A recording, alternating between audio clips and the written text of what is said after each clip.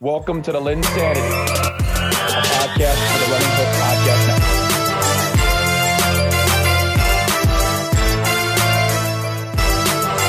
Hello, and welcome to another edition of the LynnSanity podcast, a part of the Running Hook Podcast Network. And before we get into the podcast and all that it has to offer, just want to give a promotion, a shout out to, in general, what's being put out, and in general, a shout out to the listeners and viewers that are looking for our content. We appreciate the ratings. Please don't be afraid to keep those up. The more feedback we get, the better we can make our product, and the better we can make our podcasts and all that stuff. So please don't be afraid to do that. Plus, we have plenty of incredible content right now with the LynnSanity.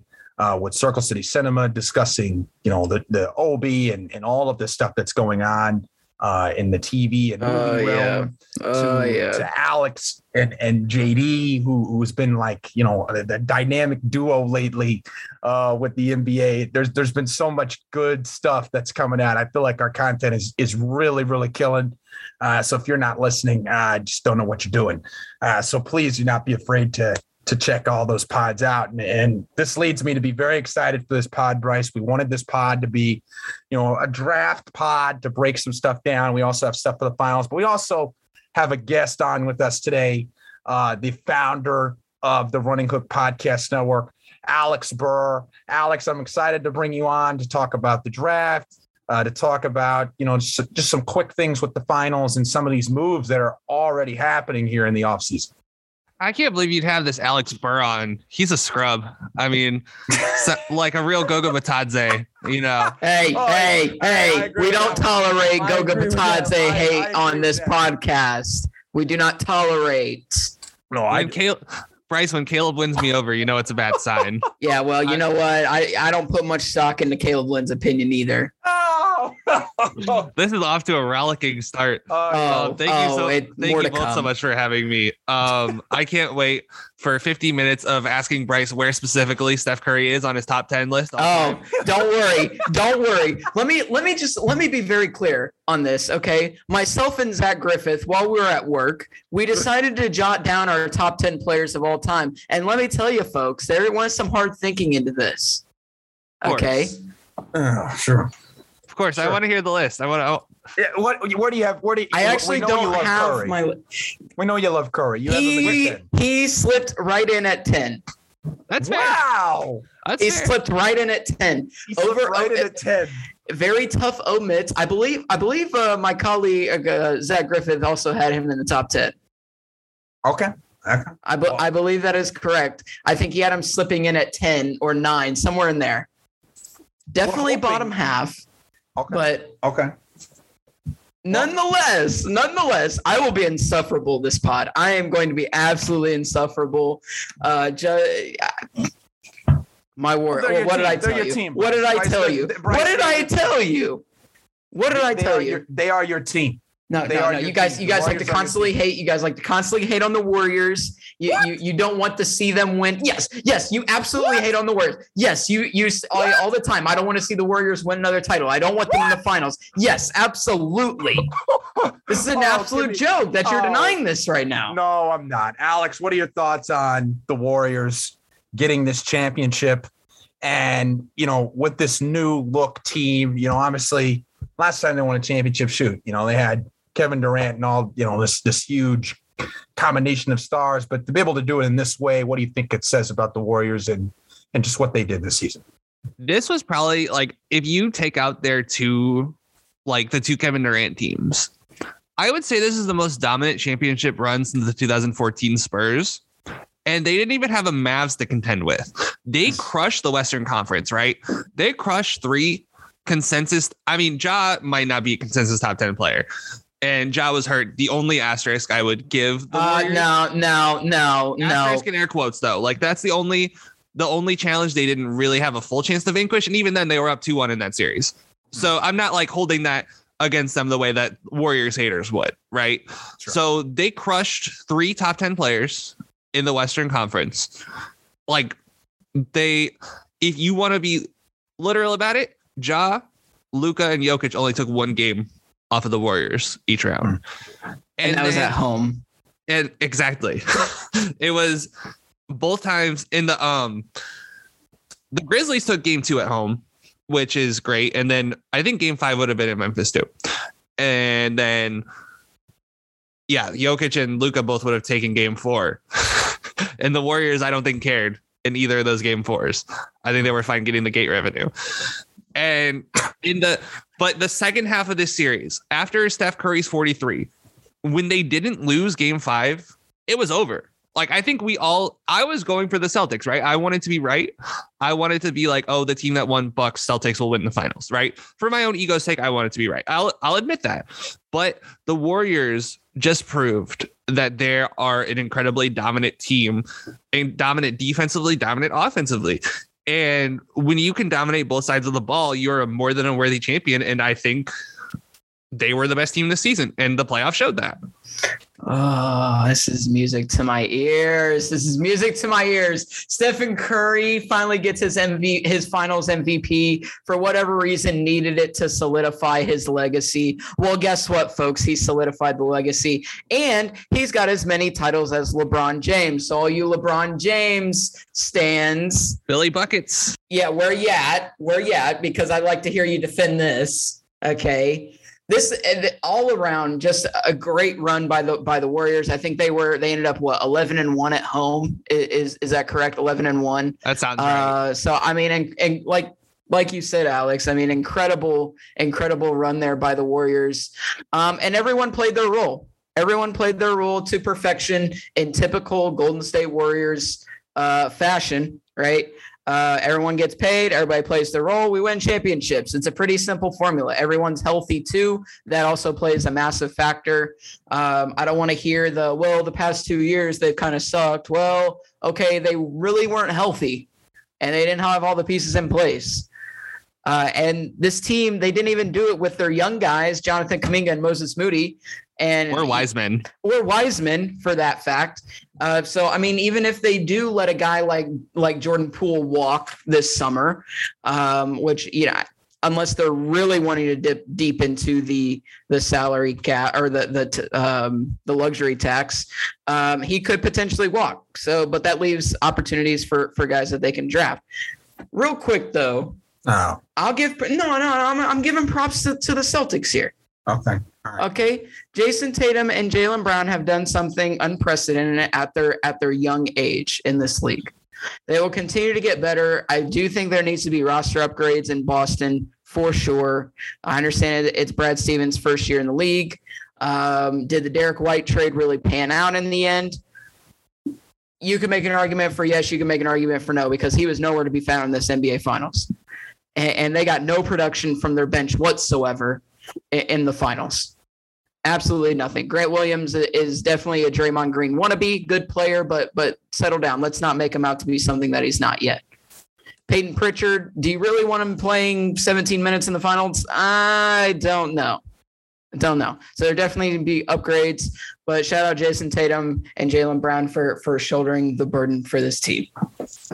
Yeah. I thought, just where Boston was earlier in the season, to be in this position clearly shows just kind of what that group was and the way that those guys just kind of defeated all those rumors. I think that they deserve a lot of credit for that. And like you said, the Warriors, I'm not going to shower them with more credit. They get more credit than any team in the league. I think that when it comes to this victory, this is what you get with, look, Curry was amazing. He was by far the best player in the series. It wasn't close. And he flexed on that. Klay Thompson had a horrible series. I'm not going to act like he did. He was fine. No, my God. He was fine. He was fine. His defense was incredible on Jaylen Brown. Oh my gosh. What a joke. What a joke. You're talking about a guy. What a joke. Draymond Green was horrible. Do we agree on that or not? Am I wrong on that or not? Game 6, he showed up. He did enough. Right. In game 5 and 6, he did enough. I would agree if you're saying he's not like Steph did most of the heavy lifting. Stephen Wiggins did most of the heavy lifting in that series. Yes. I would, if that's your contention, I would agree with that. That's what I'm saying. I think they both, like Klay and Draymond both did their parts. They don't win those finals I understand that Draymond got benched in game 4, but he also came in and he made a few huge plays at the end of game 4. He also made a lot of big plays in game 5. He made a lot of big plays in game 6. So I think that Draymond is still very important to them. He's not as good as he used to be, which is, I agree. Like, if that's your contention, that's fine. I just feel like they deserve a lot. Like this is a team effort in spite of Curry playing absolutely out of his mind, in my opinion. And also Tatum and Brown were awful. I think Steve Kerr deserves the credit. Like that to me, that's who deserves it. Like I just believe like what he did this season was amazing. Like that was the proof in the pudding of him being a great championship coach. Do you guys want to know what Jason Tatum shot on twos this series? Oh gosh, probably. I did some quick math while you guys were talking. Okay. He made 20 of 44 threes. That's really good. That's 45% of his threes. He was 44 of 120 for the series, meaning that he shot 26.3% from 2. Oh my God. He was dreadful in the paint. He was, you have to give him credit for trying to make something happen, right? But that's absolutely dreadful basketball. You can't win if your best player can't hit twos. What was the difference in this series? The Warriors' best player hit twos. Steph Curry got in the paint. Yeah, absolutely got in the paint. So, I mean, listen, I give the Celtics credit, right? They won a lot of hard series. They won 2 very hard series. And I think gas had a lot to do with why they petered out. But I also think the Warriors deserve, like Wiggins in particular, deserves a lot of credit. And they deserve credit. When I was talking about the dominance thing, they took care of business in the first round. They took care of business in the second round, third round. And when they got to the finals, they had gas left in their tank. And you shouldn't take away from their championship just because the Celtics were tired and they made it hard on themselves. They should have won. They should have beat Milwaukee in 6 games. They should have beat Miami in 6 games. They did this to themselves. I agree. So that's fair. I have no sympathy for the Celtics. Like, I'm sorry, do your job. You're supposed to win this series. You were a great team. And I'm not saying like blow it up because they lost, but they deserve to be held to account for losing, in my opinion. Fair. I will see what the offseason holds for them, where they'll go with it. Like, you know, just one more. Go ahead. One more time for the road. 26% from 2. That is so hard. And with that great of a player, it's extremely hard. I mean, I think if hopefully, you know, for him that he's going to get some consistency, some rest, and, you know, back to year 2 of this, you know, if he can do and have a, you know, an all NBA season where he can get that first, second team. I mean, that'll help, but we'll see. I mean, that was a great Tatum year. Next up, we'll get into Bryce, what he and I really wanted to get into tonight, which was just breaking down this draft board, looking at where teams could go, looking at how and where we feel like certain prospects fit better than others. Let's just jump right in. The order, you know, for the first 5 picks, we'll just start with those. We have Orlando, we have Oklahoma City, Houston, Sacramento, and Detroit. Bryce, with the number 1 pick, the Magic have it. They're hoping to go to Magic Kingdom to make sure that they get the exact wish that they're looking for, which is a true star at number 1 pick. Everyone wants a star at the number 1 pick. Bryce, what do you think Orlando will do, and what would you do if you were Orlando? So basically, it's a 2-question thing. What do you think they're going to do, and what would you do? I mean, I think they're going to go with Jabari Smith out of Auburn. I think he's got all the intangibles, really athletic, can shoot, not just shoot, but create his own shot, pull up from 3. I mean, we saw it at Auburn. A decent defender as well, can block shots for sure. So I really don't have any complaints with them going with Jabari Smith. I'm of the opinion that Paolo Banchero is the best player in this draft. Therefore, I think he should go number 1. I am on that Paolo Banchero train all day long. Yeah. All day long. As far as the fit goes there, I think he would fit fine. I think, you know, playing the 4 is probably where he would be, you know, if you're banking on Jonathan Isaac coming back and him staying healthy. I think you probably have him at the 3, Banchero at the 4. But I mean, it's going to be Jabari Smith. He'll play the 4. And I'm fine with it. I'm totally fine with it. I understand why, but can we please stop rewarding crap franchises with number 1 and number 2 picks? This is freaking ridiculous. Orlando again, your pick, dude. I swear, you guys live in the top 5 since I've been born. Oklahoma City, the same crap since Russell Westbrook left. You guys have been living there. You keep trading for the same first-round picks. You don't even develop your guys. Houston, Morey left that franchise in shambles. And I'll tell you what, he's about to leave Philly in shambles if he signs PJ Tucker. I'm just saying. There's a reason why nobody wants the Tobias Harris contract. Sacramento, another doormat franchise, longest no playoff streak in sports franchise, everywhere. Detroit, dude, you just got Cade Cunningham. You still suck that bad? I mean, have you seen Killian Hayes, Bryce? This is such which was drafted in the top 10, I believe. So another top 10 pick. He was the 7th pick. Like, such really a joke, man. When are we going to stop rewarding these pieces of crap franchises? And Alex, the thing that I think is interesting with Orlando at number 1, right, is there are some building blocks there. It seems they really value Wagner, who I clearly was wrong on from last season. Clearly. Suggs, you clown. Screw off, Bryce. Suggs was a nice piece, which obviously, Alex, you've been, we're impressed with him when you got to see him in person. You think he's a real deal. If you were in that Magic front office and you were making this decision, what are you looking for out of this pick? Where would your mind go? And with the leads on Jabari, I mean, is that the decision that you would go with? I mean, just take us through what you would do if you were the Magic? I'd not pick Jabari. I'd go Chet or Paolo. I would not go Jabari for them. Mm-hmm. Like, Jabari to me, so okay, this is what this draft strikes me as, right? Mm-hmm. All 3 of these guys are probably going to end up playing center, right? Like, they're all huge.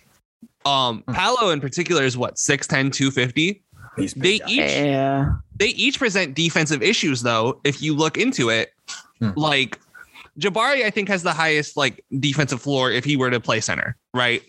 Because he's got a solid frame. He's got, he seems like a smart player. He's a, son of a former player. He has those intrinsic advantages, right? Mm-hmm. Paolo seems really slow laterally, right? And that's going to be even bigger issue at power forward, where he'll come in and play in the NBA, and including center, which we've seen over and over again. How do you win in the playoffs? Having a fleet of foot center or Brook Lopez, right? That's just a joke.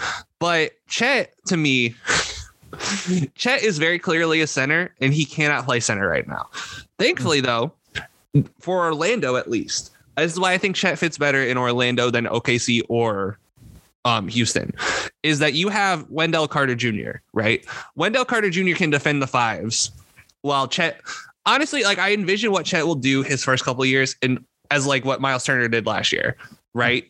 Just guard the weak side. You're not going to bang with any centers down low, because that's just not going to be what your body type can handle. Yeah. And you're going to be, for all intents and purposes, a power forward on offense and a backline center on defense.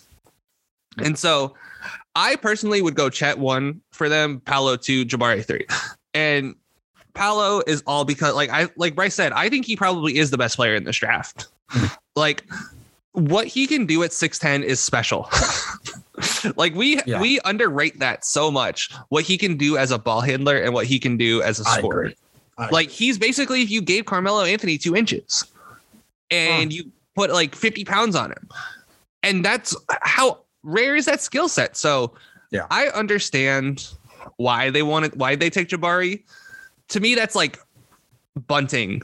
It's like a sacrifice bunt, right? Sacrifice bunt moves along the bases. If you go for Chet or Paolo, though, you're swinging for the fences. And I think Orlando's not in a position where they can afford I agree with take the sacrifice. They have to swing for the fences. I agree. I really think Orlando needs to go. I'm of the belief that Orlando needs to go for Holmgren. I think they need his skill set. I'm not saying I agree with you, Bryce. I think that Paolo is probably my number one guy on my draft board, but I'm just saying for Orlando's specific needs, I just think the fit there is fantastic. I think anytime you can get a player like Holmgren with a guy that he's played with before in Suggs, who I think Orlando would say is from a long-term vision standpoint are two guys that they really want to move forward with. I think you have to do it. You have to take advantage of that. I think the fit naturally with Holmgren would make this team really, really, really dangerous.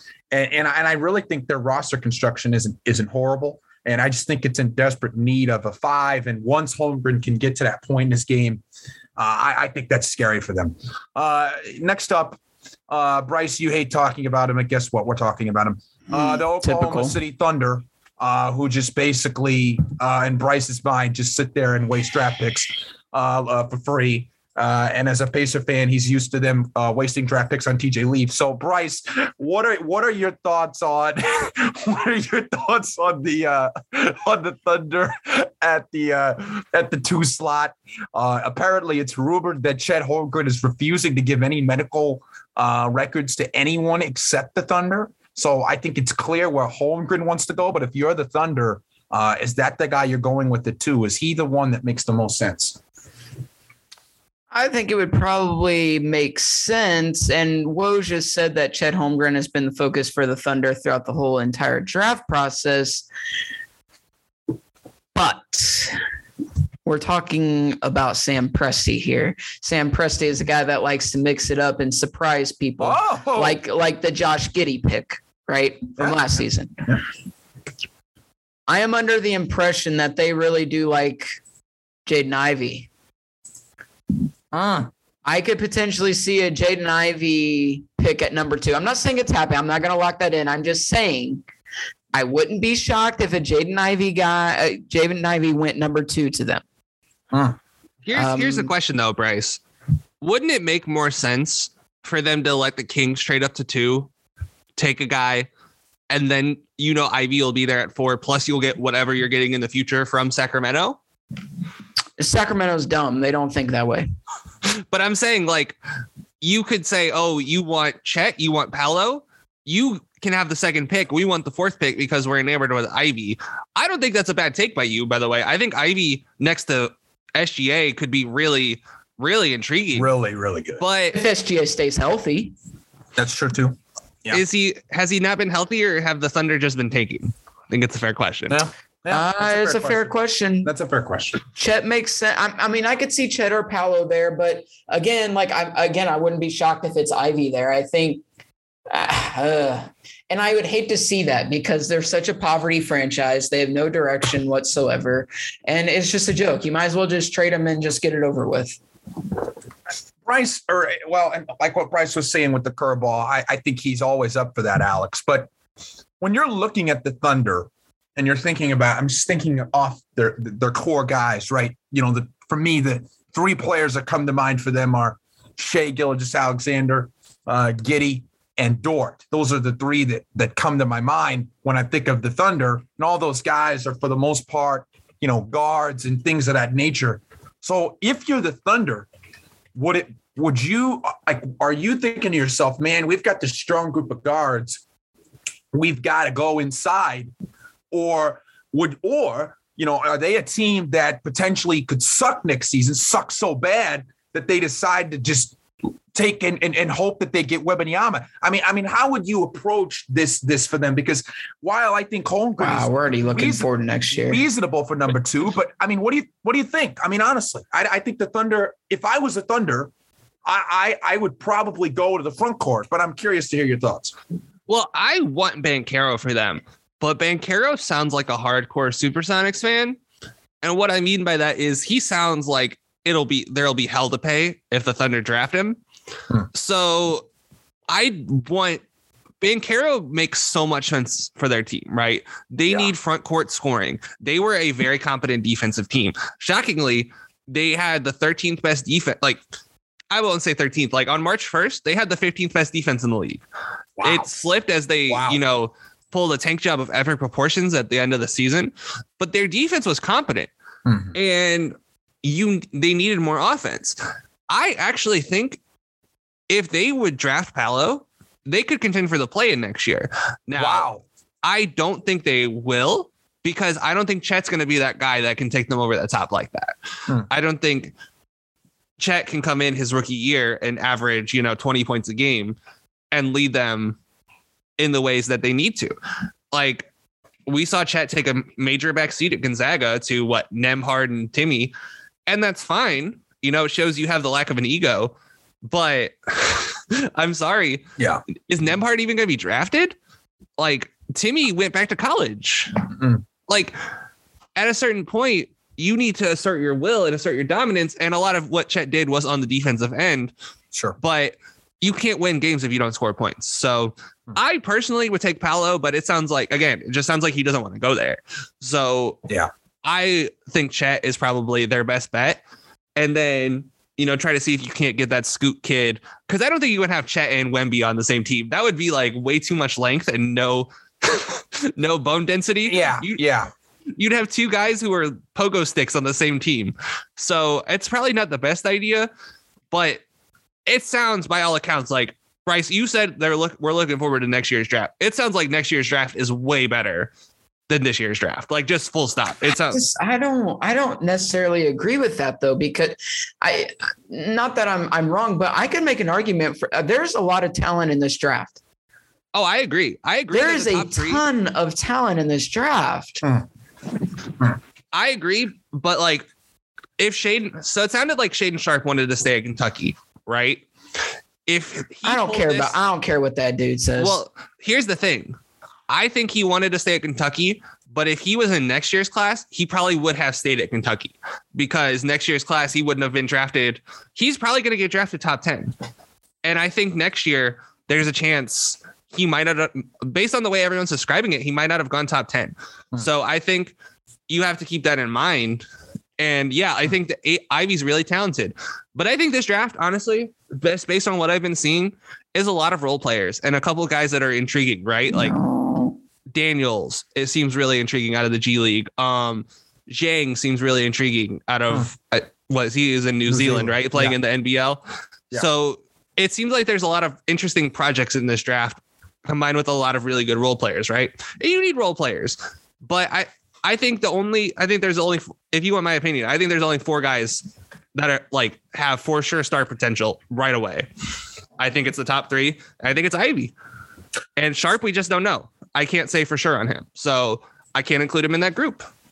So at this point, if the reports are suggesting, if everything's like it's supposed to, if Jabari ends up going number 1, if Chet ends up going number 2, that could lead Bryce, your guy Paolo, to Houston at 3.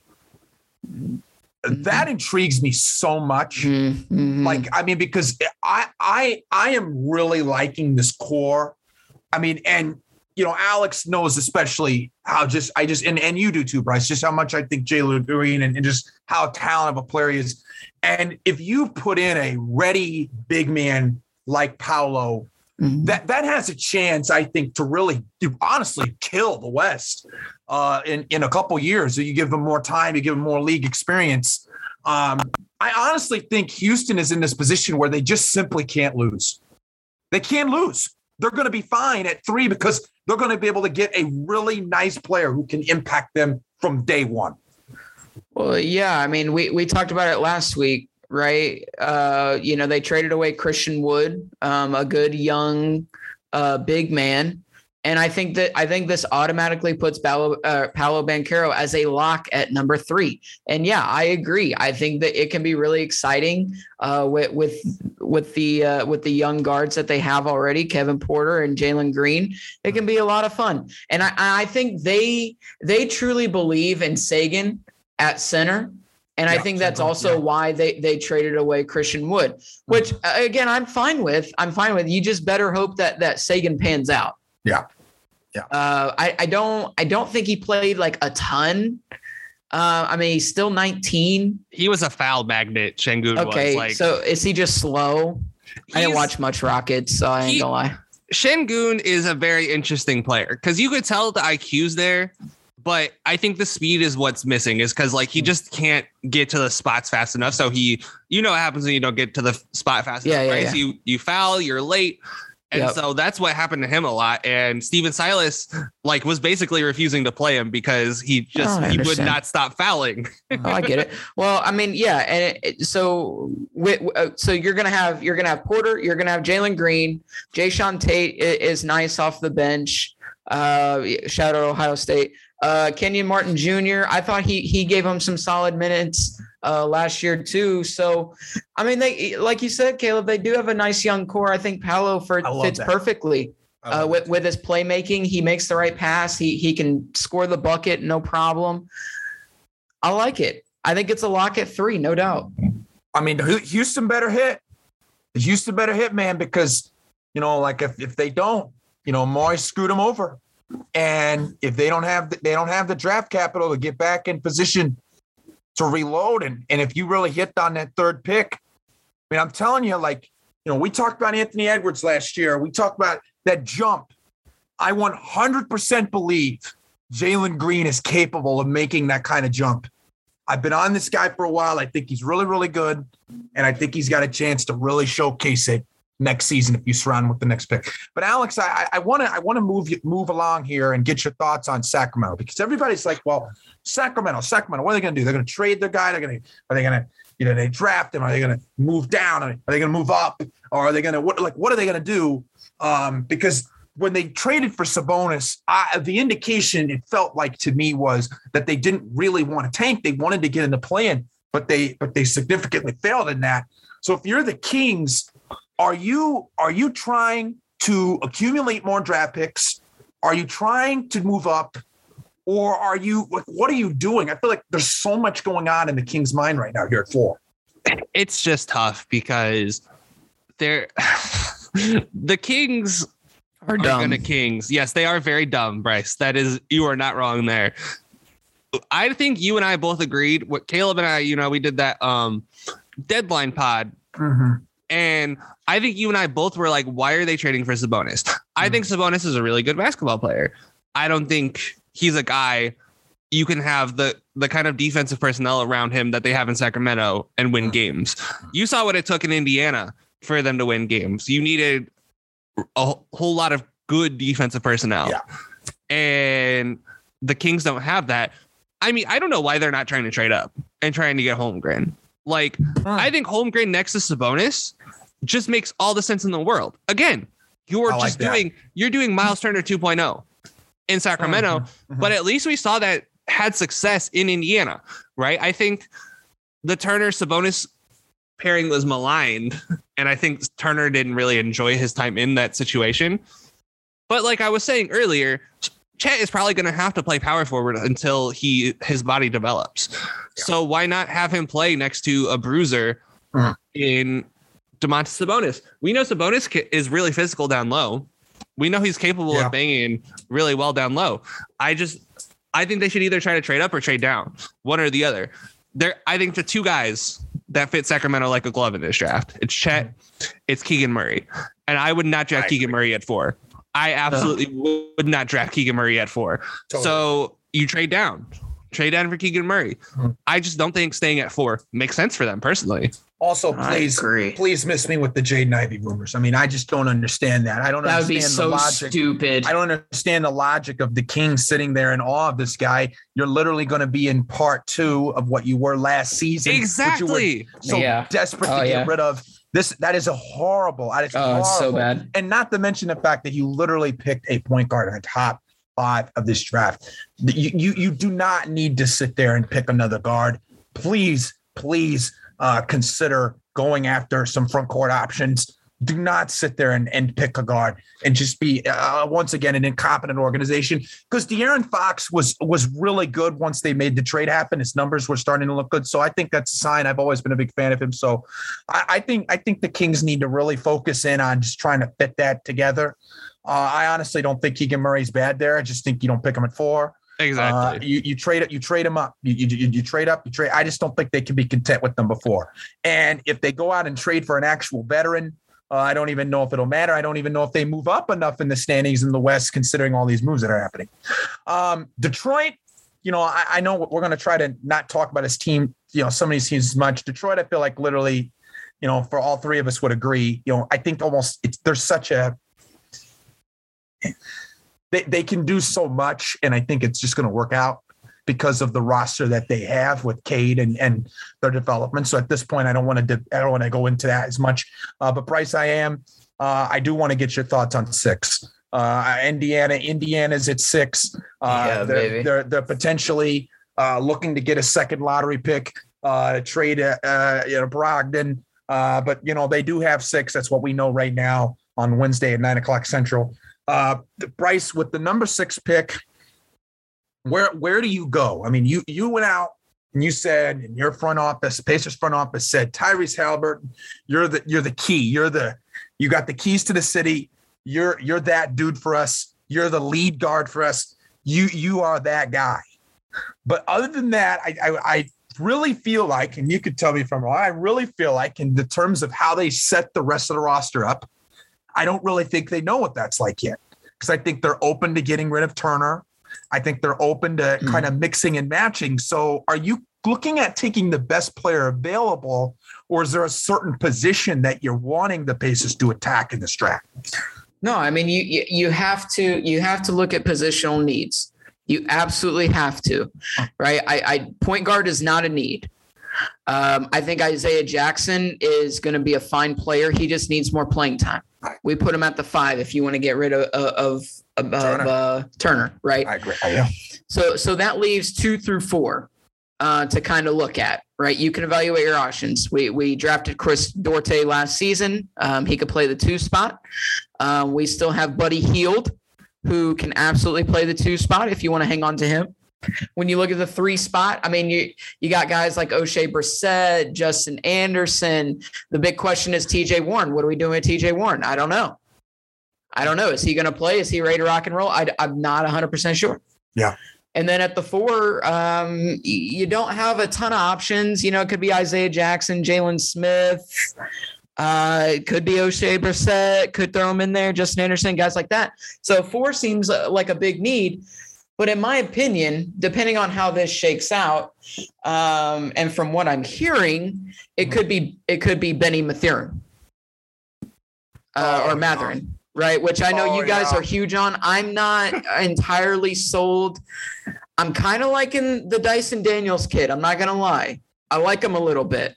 I like that he plays solid defense. He's a decision maker with the ball, but he can play off ball too. He doesn't need the ball in his hands. He can make it happen. I've also seen mock drafts that have Jeremy Sohan and AJ Griffin, not at 6.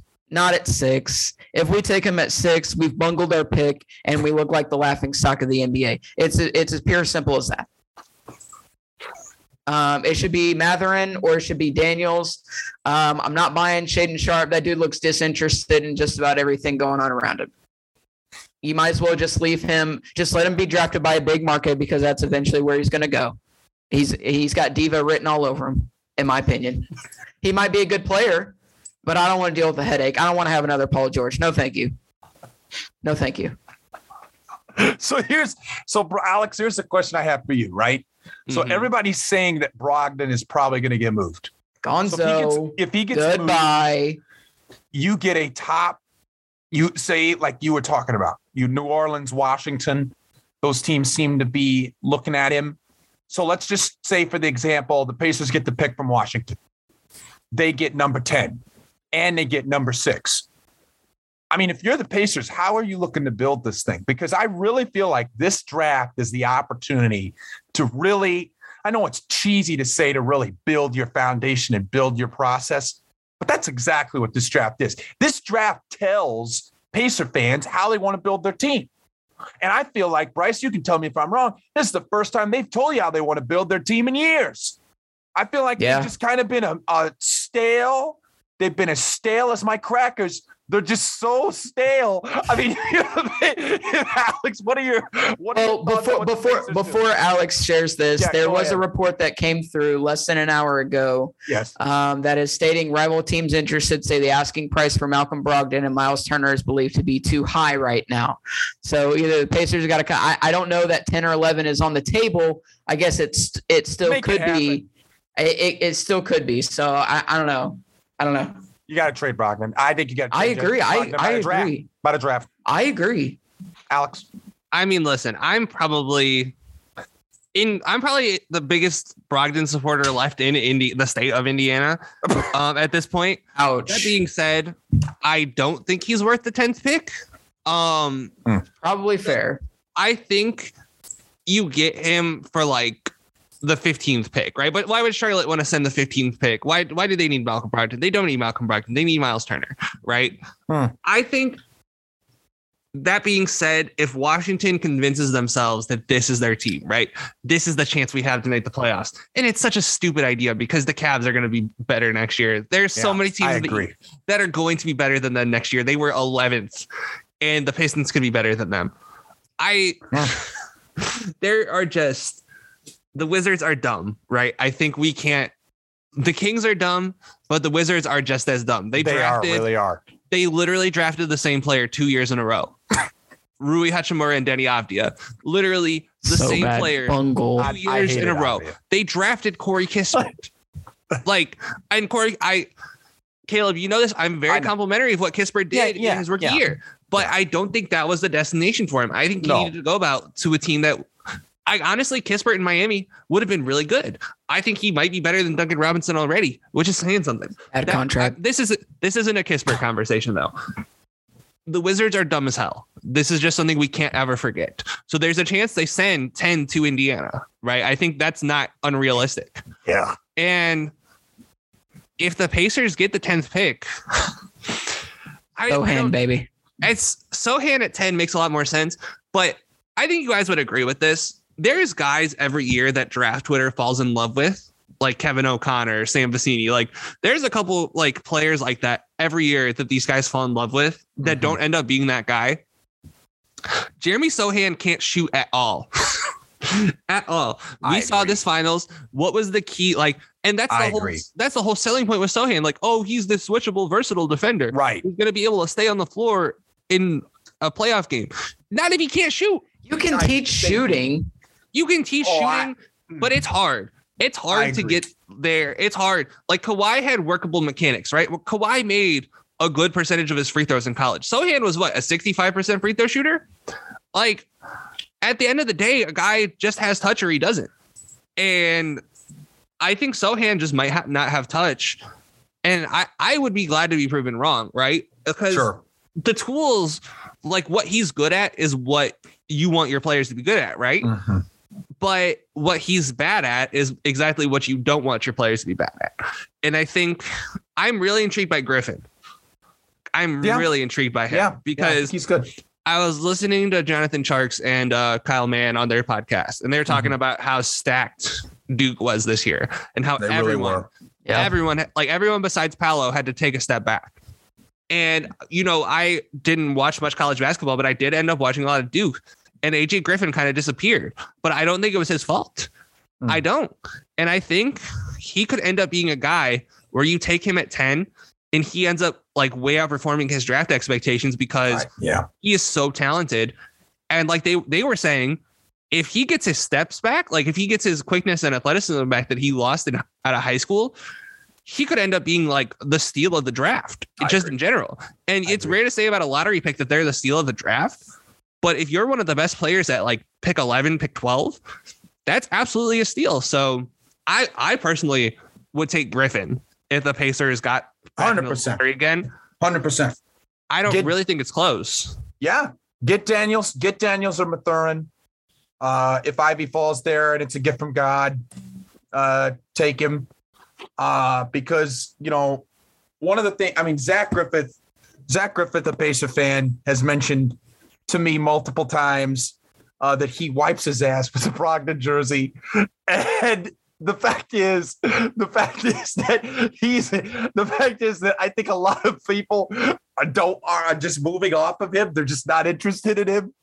And so if you can get another guard and you can get an AJ Griffith or you get another piece like that, I think that makes a lot of sense. Real quick, just to wrap the top 10, I'm curious. Portland, New Orleans, San Antonio.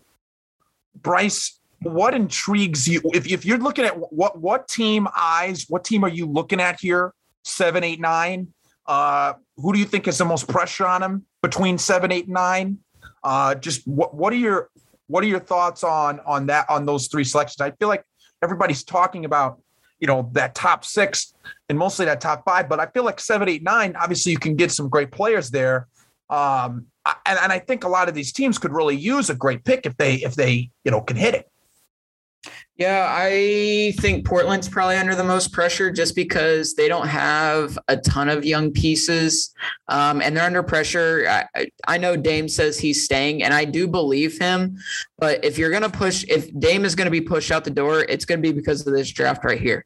And now, there are rumors or they just traded for Jeremy Grant today, which I think is a step in the right direction. And there's 100%. Reports that they're trying to use the number 7 pick to acquire OG Anunoby from the Toronto Raptors. So if they do that, I think, again, that's another step in the right direction as far as putting together a compete now.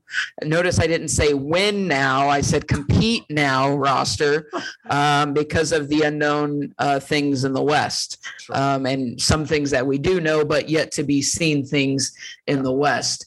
So I think it's definitely Portland as far as what they do. I don't think Dame is interested in another young guard that needs time to develop and learn how to play in the NBA. I think they need somebody that can win right now. Real quick for New Orleans, though, I would 100% look into trading that pick.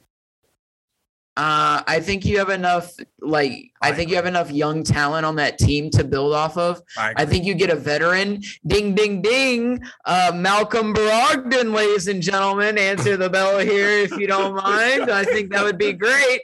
And, Indiana is looking to get back in the lottery. I'm just saying. I don't think that's a good fit, but it could be. But hey, I think New Orleans should trade out of that. Yeah. Fair. Alex, do you have any thoughts on what team are you eyeing on 7, 8, 9? What do you think's got the most pressure to hit? It's definitely Portland, like Bryce said. But if they trade that pick, then it's probably San Antonio. I was going to say, I think San Antonio for me. Well, are they going to trade DeJounte Murray? That's a good question. They're not going to trade DeJounte Murray. Pop is going to ride this 10 seed thing into the ground until he dies. I think that, they've drafted shooting guards in the last 4 drafts, not 2018.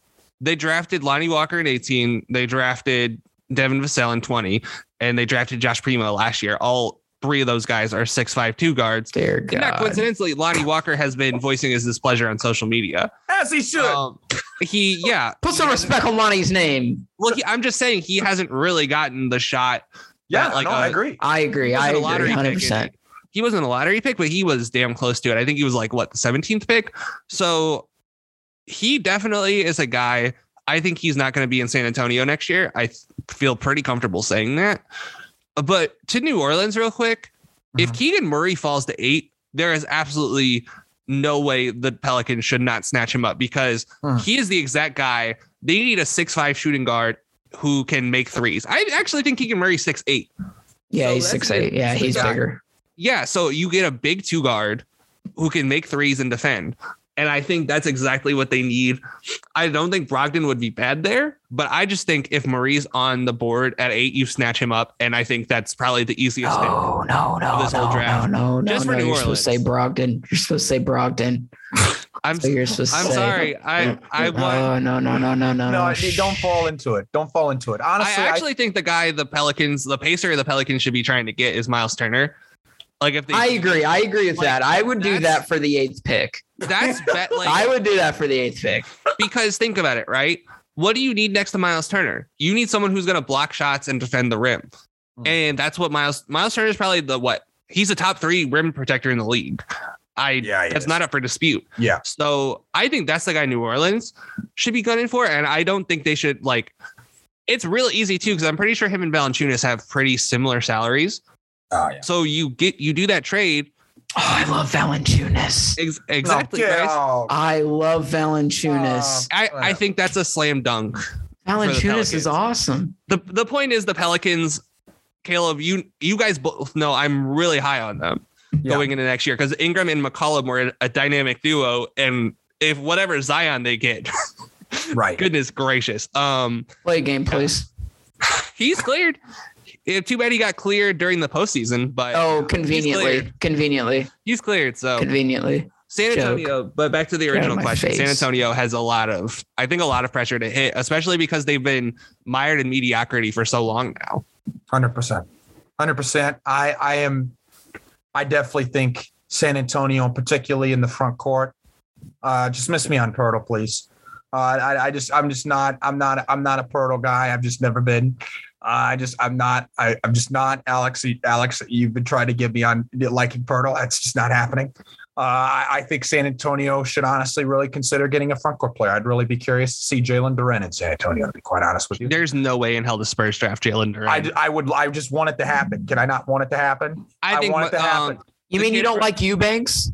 Oh my God. The kid from Duke is more likely to get drafted by the Spurs than like Eubanks? Oh my God. Come on. I'm done. Zach Collins. The Spurs centers. No, stop with Zach Collins. Zach Collins, such a joke. How dare you disrespect a Gonzaga legend? Based on, disrespect it all day. Look, the fact is that the fact is, when I look at this San Antonio team, I think they're missing a front court piece. If they hit a front court piece, I think they're really looking strong.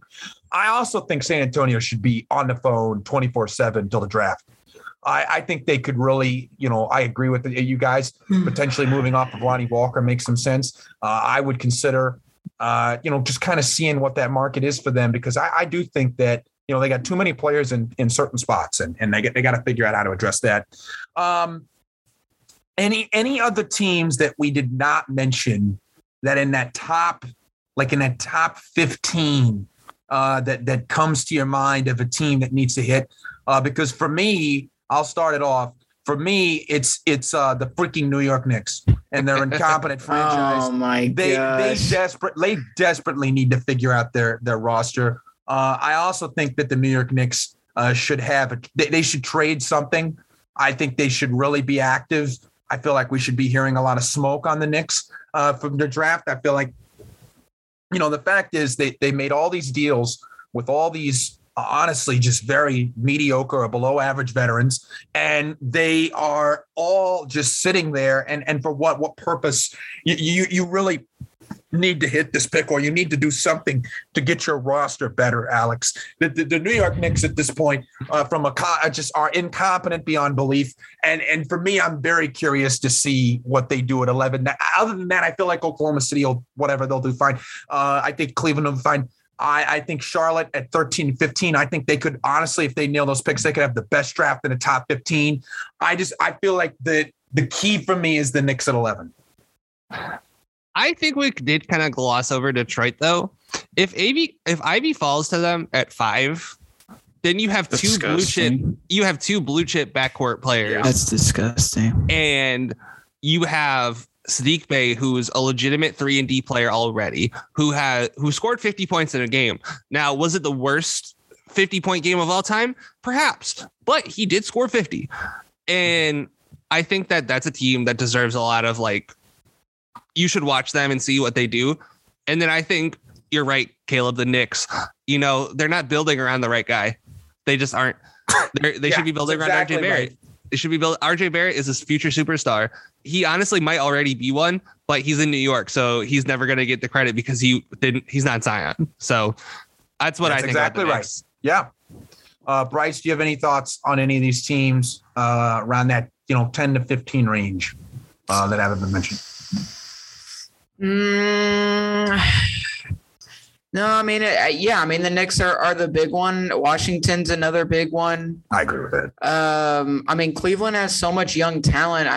They might want to look and trade for some vet guys. I think that would be good for them. To build around, Mobley and Allen and Garland and Sexton. Those guys are all young, and those are all cornerstone pieces for their franchise. I think they really need like a solid vet. And I mean, this is Kevin Love. Kevin Love's swan song, folks. Okay, please get him off the bench. He's just taking up space on your bench. He's hurt all the time, and you're paying him a lot of money. Please move off of Kevin Love for the love of God. Kevin Love should have won Sixth Man of the Year last year. I'm just kidding. He should have. Yeah, he was miss me on that, please. Sixth Man was so weak that he was a viable contender, which showed how deep the Sixth Man class was this year. Yeah. But as far as the Knicks go, though, I mean, I wish Zach was talking about James Dolan. Well, no, I'm going to do it for him. I'm going to be Zach Griffith's mouthpiece. We're having the same dang summer that we always have with the New York Knicks. They're linked to everybody, every superstar that's disgruntled and their mother, right? Donovan Mitchell, Kyrie Irving. I'm sure Kevin Durant's coming up soon. He'll be linked to them. They're going to trade Randall. They're going to trade Cam Reddish, who's just wasting away on their bench because Tibbs refused to play him because he's a clown.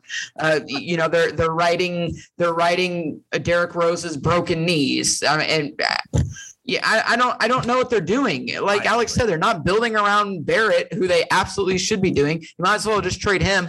Obi Toppin, miss me on Toppin.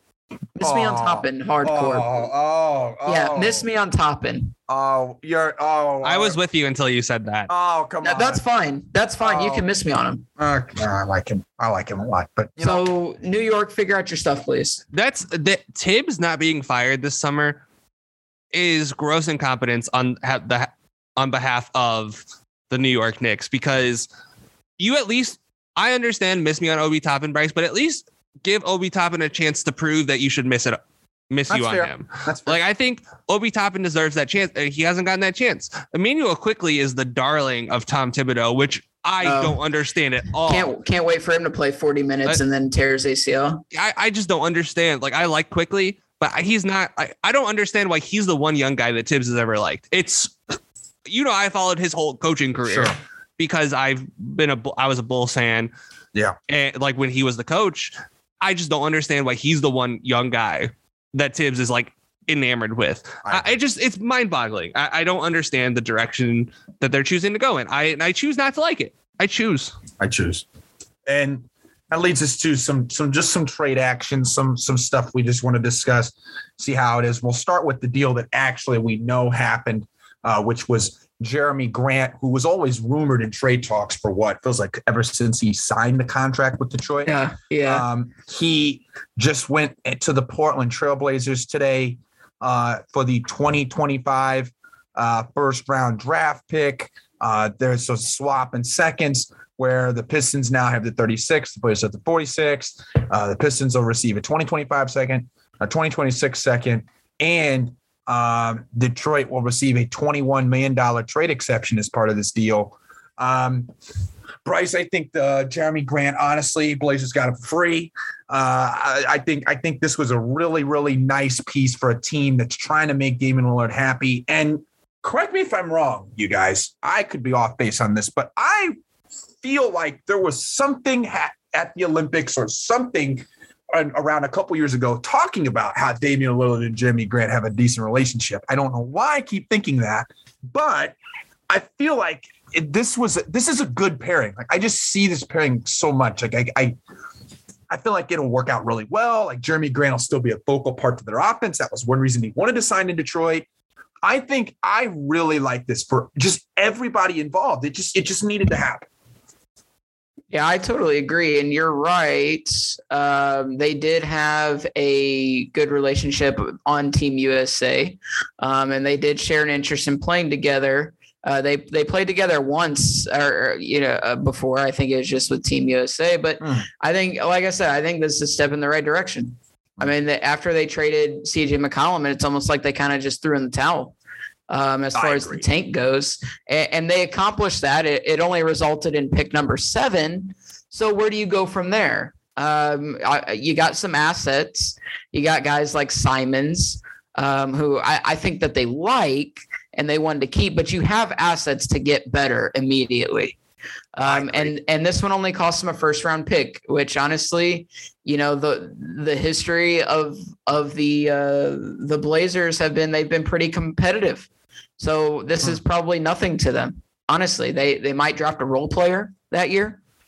Yeah, because of how solid they are year to year. So I like it. I like Jeremy Grant. He signed his big contract. It's his time to shine now. I don't think Detroit was the right place. He went to a dumpster fire franchise. Alex, the other thing that's interesting is that the pick they traded was a pick of Milwaukee's, which you would have to think for the next 3 or 4 years, they're going to be around the championship race, which means that the first round pick was really low.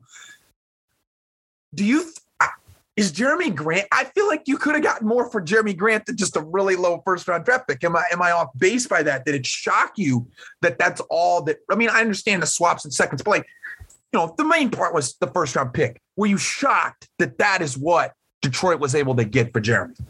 I am, but also you have to remember too, the thing about Portland is that they can't trade their own first until they convey the pick to the Bulls, because in that, I'm sure you guys remember this trade, that the one where Larry Nance went to Portland, the one where Lauri Markkanen went to Cleveland and Derek Jones went to Chicago. Well, in that trade, the Blazers traded all their future firsts.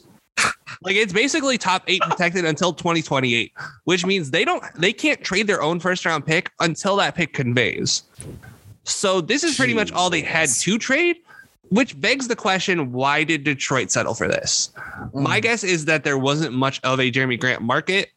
They were kind of bidding against themselves, and that Jeremy Grant is fine. Right. There's a lot of I'd rather have Harrison Barnes than him. I'd rather have John Collins than him. There's a lot of guys I'd rather have than Jeremy Grant. He was really good to start the bubble season, like the post bubble season. Right. He was really good. He had a big game in the conference finals, I believe, against Los Angeles. Right. Since after like the first 25 games of 2021, he was pretty mediocre in Detroit, and he got a lot of shots, but he didn't even really adapt all that well playing next to Cade. And Cade is a guy that can play with everybody. So I like Jeremy Grant. I think his contract and his shot attempt status vaulted him into another stratosphere than what he's actually in, if that makes sense. No. I think he's a really good player. I'm not surprised he only went for this Bucks first round pick, which you're right. As long as they have Giannis, that pick is going to be in the 20s and probably past 25. Mm-hmm. Yeah. I mean, I think that's an interesting team. Obviously, they're looking at trading that 7th pick. We talked about that before. Alex, we talked about it a little bit. We gave it a little bit. Bryce talked about it, how much that he wants this particular trade to happen. But, we're an Indianapolis-based podcast. I feel like we have to somewhat talk about this again. I mean, if you're the Pacers, all the reports are suggesting that Brogdon is just, it's over. They're moving on. It's over. I mean, if you're the Pacers, if you're going to trade him, you trade him to get a draft pick, right? You're not really trying to trade him to get a young, like promising player. I would trade him to get a draft pick. Am I off base in? No, you're not. I think this is the thing with Brogdon, right? He's really good, but he's not as good as he thinks he is, which, you like the guy to be confident. Sure. Brogdon, I think, fancies himself in that, like, and I say this as a guy who likes Brogdon's game. Brogdon, I think, fancies himself in that, like, Kyle Lowry kind of tier, right? And Kyle Lowry might be a bad example, but before this year, Kyle Lowry and him, I would say they were pretty close to being peers.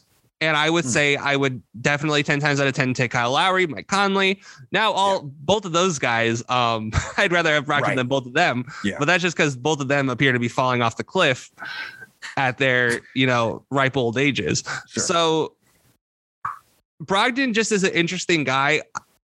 You have to try to get a draft pick for him. the question is, who's going to pony up that pick? Like, yeah, is it going to be the Knicks? Is it going to be the Wizards? Please let it be the Knicks. I think the Knicks honestly make a lot of sense. I brought it up earlier. Yeah. I think the Wizards are the most slept on dysfunctional franchise in the league. The who? The most Wizards. Slept on. The Wizard. Yeah, I agree. Ever since the John Wall bungling. John Wall, they're gonna give Bradley Beal. They don't deserve Bradley. No, I don't know. We don't know what's going on with Brad Beal. I don't think that's a done deal. If they give him $250 million though, Bryce, I'm a huge Bradley Beal fan. Yeah. That is a mistake. That's not a guy you tie your franchise to. He's not a guy. They were mediocre when he was their best player. They kept getting one of the 6 worst records in the NBA. Both years he was their best player, they fell in the draft. They were victims. I think the Pelicans and Grizzlies rose in 2019, and then the Bulls and the Hornets jumped them in 2020. Mm-hmm. So both years they were mediocre. They trade for Westbrook. Westbrook is such a force of nature that he dragged them to the playoffs. And say what you will about Westbrook in 2022, but in 2021, Westbrook led the Wizards to the playoffs. And it wasn't Bradley Beal. I'm not giving Bradley Beal $215 million. I'm not trading for Malcolm Brogdon. I'm trying to get Wemby if I'm them. That's the team. They need a superstar. John Wall's been their closest player to a superstar since Chris Webber, probably. Yeah. And I would never say he was a superstar. He's close, but I wouldn't say he was one. So this is a team that needs to be tanking, and they're going to trade for a veteran, and it's going to piss me off. So the other aspect to this entire offseason that I feel like kind of controls the star perspective is what exactly is going down in Brooklyn, Bryce. Kyrie Irving and Kevin Durant. Let's start with Kyrie's perspective. Kyrie, it doesn't seem like Brooklyn and him are eye to eye, which, I feel like you can say that about everything with Kyrie at this point. It just doesn't seem like everybody's really understanding what he's doing and what they're thinking, which is leading him to potentially looking into another destination, either for free agency or possibly through trade. Bryce, what are you thinking? What do you think will happen? Would you break up away this pairing? Would you just start from scratch and just realize that, it just didn't work? This 3 didn't work. Katie and Kyrie just didn't work. We just got to move off. What would you do right now with all of what's going on? There's got to be something that we don't know for this to not work, right? There's got to be something that we don't know. I don't know what that is. But there's got to be something bigger going on, right? I'm sure it will reveal itself over time. Maybe it works itself out and Kyrie does stay in Brooklyn. I don't know. I don't know, but it is interesting. It's very interesting to think about. I know Kyrie has been linked to the Lakers. So Caleb, I'm curious. Just real quick. Yeah. What do you think the odds are that he goes to the Lakers? I would say they would be my leading contender if he would to leave. I think he'd be I think that's my leading. I think they're my leading contender. I think that to me, that's who because I just don't know if anybody's going to commit. The Knicks are obviously looking at there's been rumors of the Clippers, but I think Kyrie is, for me, it's got to be a right situation. I think LeBron would say, all right, let's just take the chance. Let's just do it. So I think Kyrie's number one destination would probably be the Lakers. Yeah. Well, then I think KD is as good as gone. As good as gone. I don't know where that is. Philly's come up a lot. I've heard you mentioned Clippers. I've heard them come up as well. Yeah. Which I don't know how the Clippers make either one of them work because I don't know their assets. I don't know if they have the assets. They definitely don't have any draft picks. Those are gone. thanks to Paul George. Are you considering does a Denver intrigue you? I've talked to Alex about Denver. Do you think Denver would intrigue you for Durant? Ooh, I don't know. I don't think so. Maybe. Tell you where he should go. No, I'm being dead serious. Serious. Okay. All right. Go ahead. Just stay with me here for a minute. Yeah, go ahead. I think it'd be really interesting if Indiana might be something. You play with a guy like Halliburton. You got the rim protection. You keep Turner. Look, man, you're telling me that would be bad? It would be bad for KD. It would be bad for KD. I mean, this is right. This is a dream. We got a dream. What more does he? What more do you want? He's trying to tell this future. He's like, if I report it on a pod, there's a chance that Kevin Durant's coming to my team. He's gonna come to my team. Get after Giannis. We can get after those boys in Boston. Kevin would move into a Brooklyn. Come on, Brooklyn, man. Indy. He would do it according to Bryce. But Alex, in all seriousness, how do you handle this situation? I mean, where does your mind go? Do you think Kyrie's out? Do you think that they're just going to start from scratch? Do you think that it'll just be one of those things where it all just gets fixed and we won't know it? I mean, what do you think when you're seeing all this right now? So you guys were bringing up the Lakers for Kyrie. I just, unless Kyrie is getting $30 million from Nike or something, and I think Nike even terminated their contract. So I think Kyrie might be a sneaker free agent. So unless Nike is giving him $30 million, there's absolutely no way in hell he is going to play for the Lakers for $6 million. I'm sorry.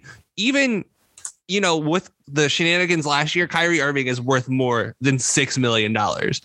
Like, he is immediately the best value contract of all time if he signs for the taxpayer mid-level. Like, what kind of lunacy are we talking about here? There's absolutely no way.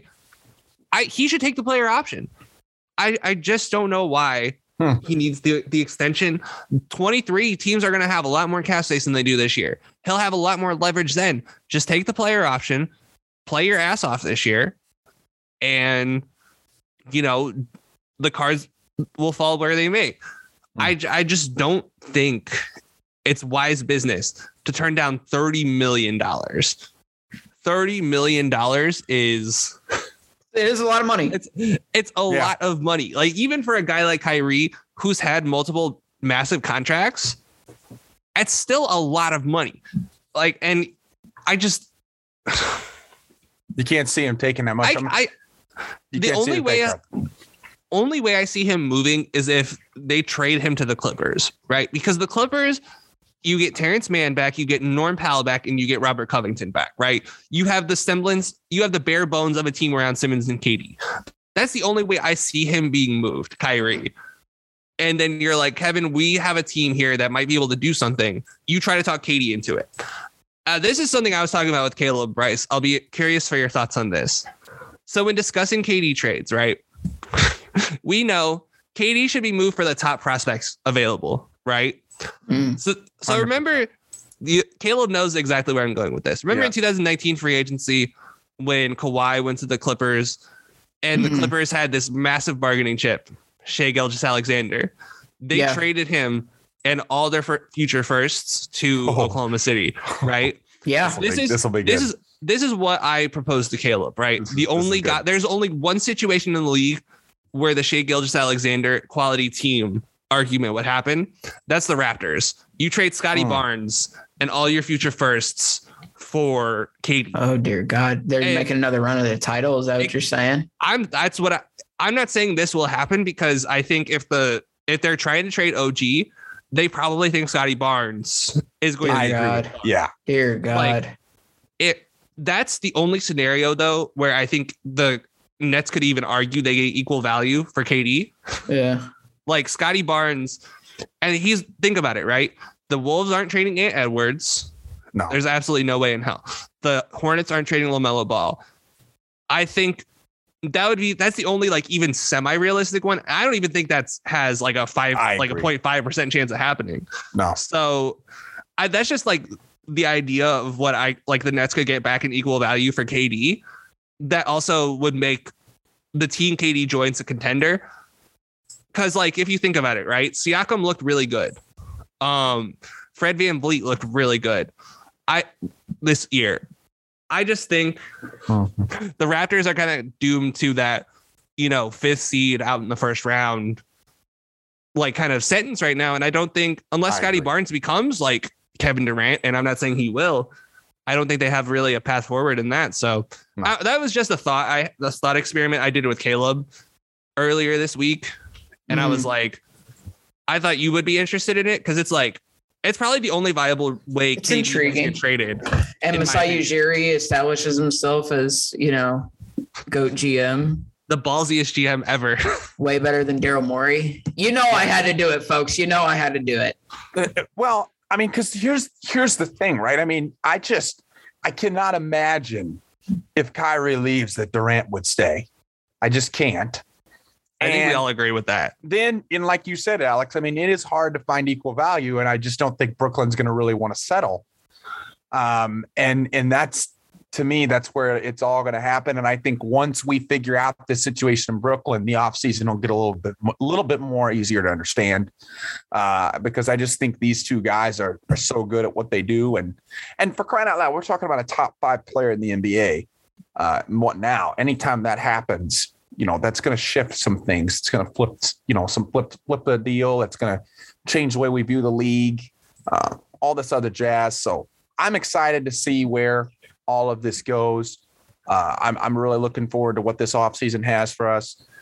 We will have, we'll have a lot of content coming for you in regards to the draft, how that all reacts and all the moves that'll happen there. We'll have plenty of that for you. On the network in general. So please don't be afraid to keep an eye on that. But, enjoy this preview pod. I hope you enjoy this. We'll put it out probably Thursday, if I had to guess. We'll have it all ready for you to go to have and listen. Maybe just before the draft or even while watching the draft. You just don't want to have sound. You just want to hear what we have to say. Whatever that is, please, we'll appreciate it. Alex, thank you for joining us, man. And yes, gracias. Thank you guys. It was a blast. Yeah, and I loved it. And then next week, I'm really excited, Bryce, because I'm thinking we got to make a small market segment for Devin. Oh, hell yeah.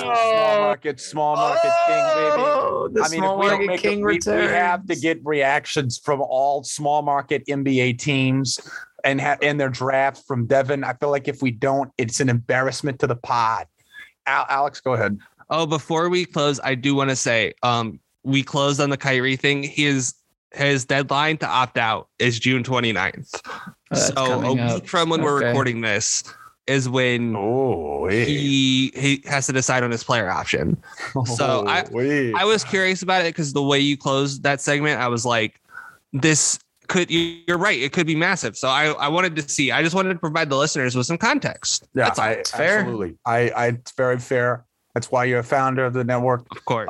And that reason alone. That reason alone. You're just great with the context. But, fellas, it was great to have you on. We're trying to get old Bryce, we're trying to get old Zach Griffith on, but he continues to be a diva, like he's Kawhi. Sits there, tries to request trades for us. Typical. To get on the pod. He's requesting a trade to the Ringer. He's been requesting to only be Circle City Cinema. He's been too cool for our podcast lately. I know. I'm a team player. Saying. You're basically like James Harden. You're sitting there looking at the other side. You're sitting there looking at the other side like a strip club. All right. Well, anyway, you basically just insulted his mother, Caleb. How dare you? No, shut up. Shut up. All right, we got to close. We'll close at 5. All right, it was great. And I hope you have fun.